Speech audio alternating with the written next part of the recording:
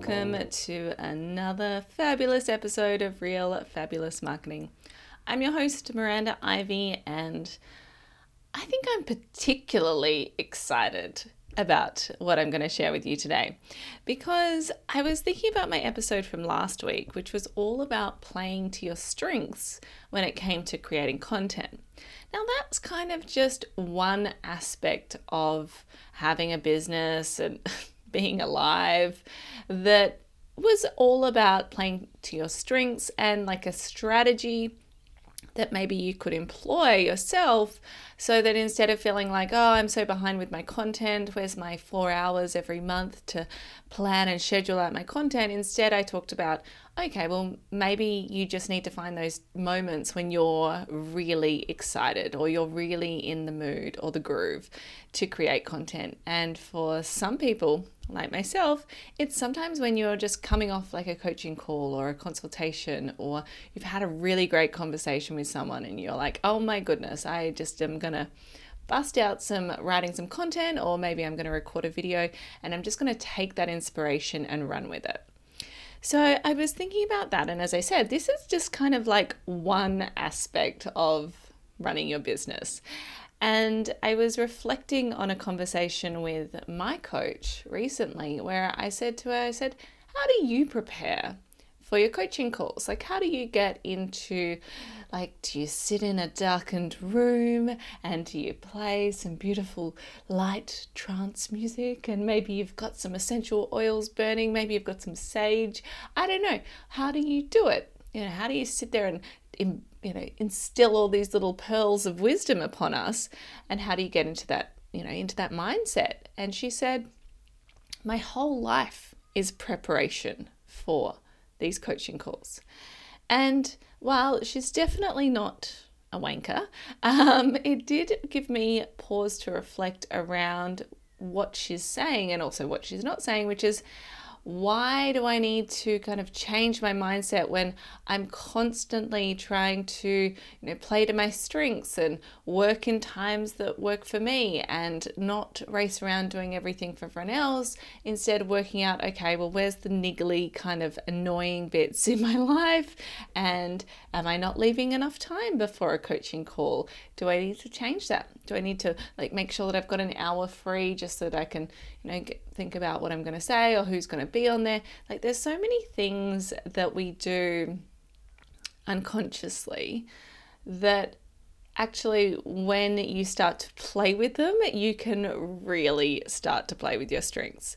Now, this is where the neuro-linguistic programming, training and coaching that I've been doing can really help you, and I know that it has really helped me. So I'm going to share a few examples of kind of how I've started to play to my strengths and start to employ strategies to really change my life. And hopefully by listening to this, you're like, oh, I could easily do that. Or maybe you want to find out a bit more info of how we could work together. But I want you to start just thinking about, are there any niggly little annoying things going on for you? Or, sometimes we talk about holding back on social media. I'm sure I've done a podcast on this, or I've talked to you in person about this if you've met me, but, just that fear of being seen or fear of saying the wrong thing. And when it comes down to it, it doesn't actually happen at the moment that you are about to put pen to paper or tap out a caption on your phone.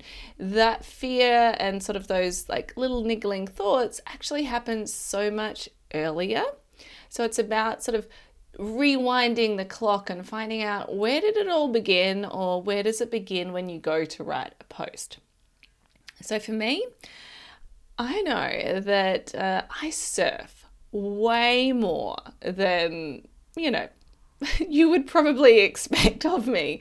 Over the past week, I surfed Saturday, Wednesday, Thursday, Saturday, and Sunday. So, I know that's 8 days, but I just counted them on my hand. That is 5 days. And aside from Sunday, which was when I was meeting my friend and we were kind of doing the kids swap thing, and I was actually pretty tired by then, every other day that I went surfing was an early morning. So it was a leave my house at 6 or just before 6. Now, I don't know if you've ever left your house with trying to go to the gym or do an activity, but usually there's a bit of preparation. And for me, with my surfing, I've got to put my surfboard on the roof. I need to know where my wetsuit is, my towel is, have some water ready. I like to know where my keys are so I can leave the house early in the morning, and sometimes have a banana ready too. Just giving you all my secrets here. But it has to happen the night before. And actually it happens even before I put my surfboard on the roof. It happens with me checking what the weather's doing and the conditions so that I know so that I know when it's going to be good. Because honestly, when I see someone learning to surf and they're going out in the world's worst conditions because they've got no idea as to what the conditions are good for them, and like they've just got this pocket of time, so they go out. There's nothing wrong with that. But they're not going to have like a really amazing time, because you have an amazing time when you know the right type of conditions. So let's rewind it a bit more. It's even like this all started with me learning about what type of conditions are good for me, what the wind is doing, what the waves are doing, what direction the waves are coming, when the tide is happening, what time is first light. Like there's a lot going on, but as you can see, like this preparation started a lot earlier. I had an amazing week last week of going for these early surfs, and you might think, what has this got to do with business, Miranda, and me selling more of my online courses? And it has to do with everything, because I know in myself, when I come out of the surf at 7 a.m. and it's time for me to hop back in my car and get back into mum life, dropping the kids off, making my lunches, doing the things, and then before I start my work day, I know that I've already won. So it's almost like working becomes not, this means to an end, but it just becomes part of what I do. And so I know in myself, like previously I didn't have this sort of strategy set up of being all ready, and I would go for a later surf and it would eat into my workday. I would be a little bit resentful. Like there's so many things going on. Whereas when I was able to sort of work out those steps so that I could enable myself to start doing something I really love on a regular basis, I'm already winning at life. And my invitation for you is to start thinking about this for yourself. Is there something that you never have time to do? Is there something that you wished, once you get all your work done, you'll be able to squeeze that in for 5 minutes at the end of the day? My invitation for you is to start sort of imagining. This is sort of where it even begins. We don't even have to put pen to paper, but even just imagining where you could flip that around. So instead of squeezing it in, it becomes the first thing you do in the day. Or instead of like going like, when I have time, I'll fit that in, and start thinking, well, you're never going to have time. So you may as well start planning for it now. Last week when I was talking about, playing to your strengths, I was talking about having a plan and having a marketing plan. But, sometimes we focus too much on having a marketing plan, and we kind of need to have a life plan too, to start playing around with our time so that it really works for us. Now, I know this isn't going to work for everyone, and I'm okay with that because I'm not for everyone, and neither are you. So I would love for you to start thinking, okay, is there something that you want to be doing, or something that you keep on putting off, and how can you start maybe starting to think about like including that more into your day?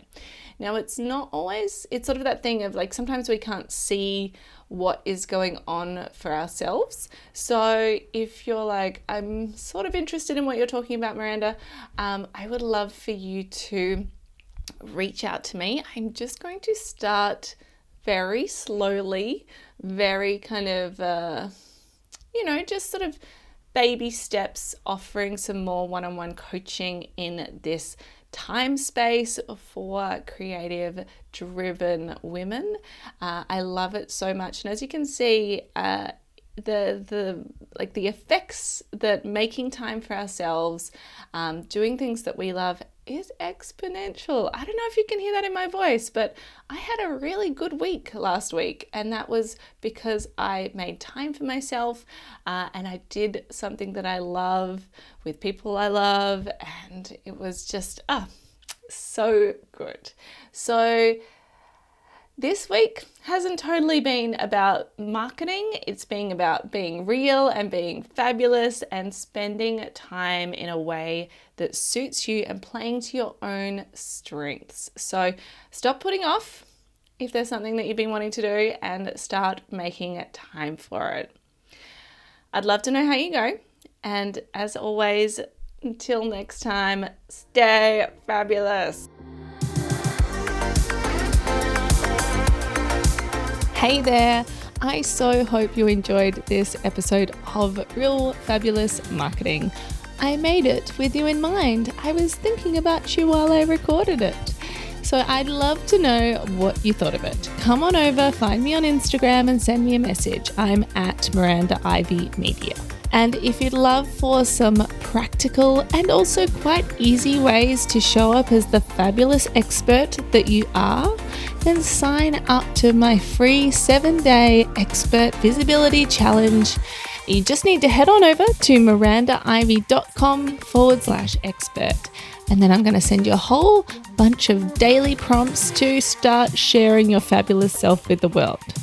Until next time, stay fabulous.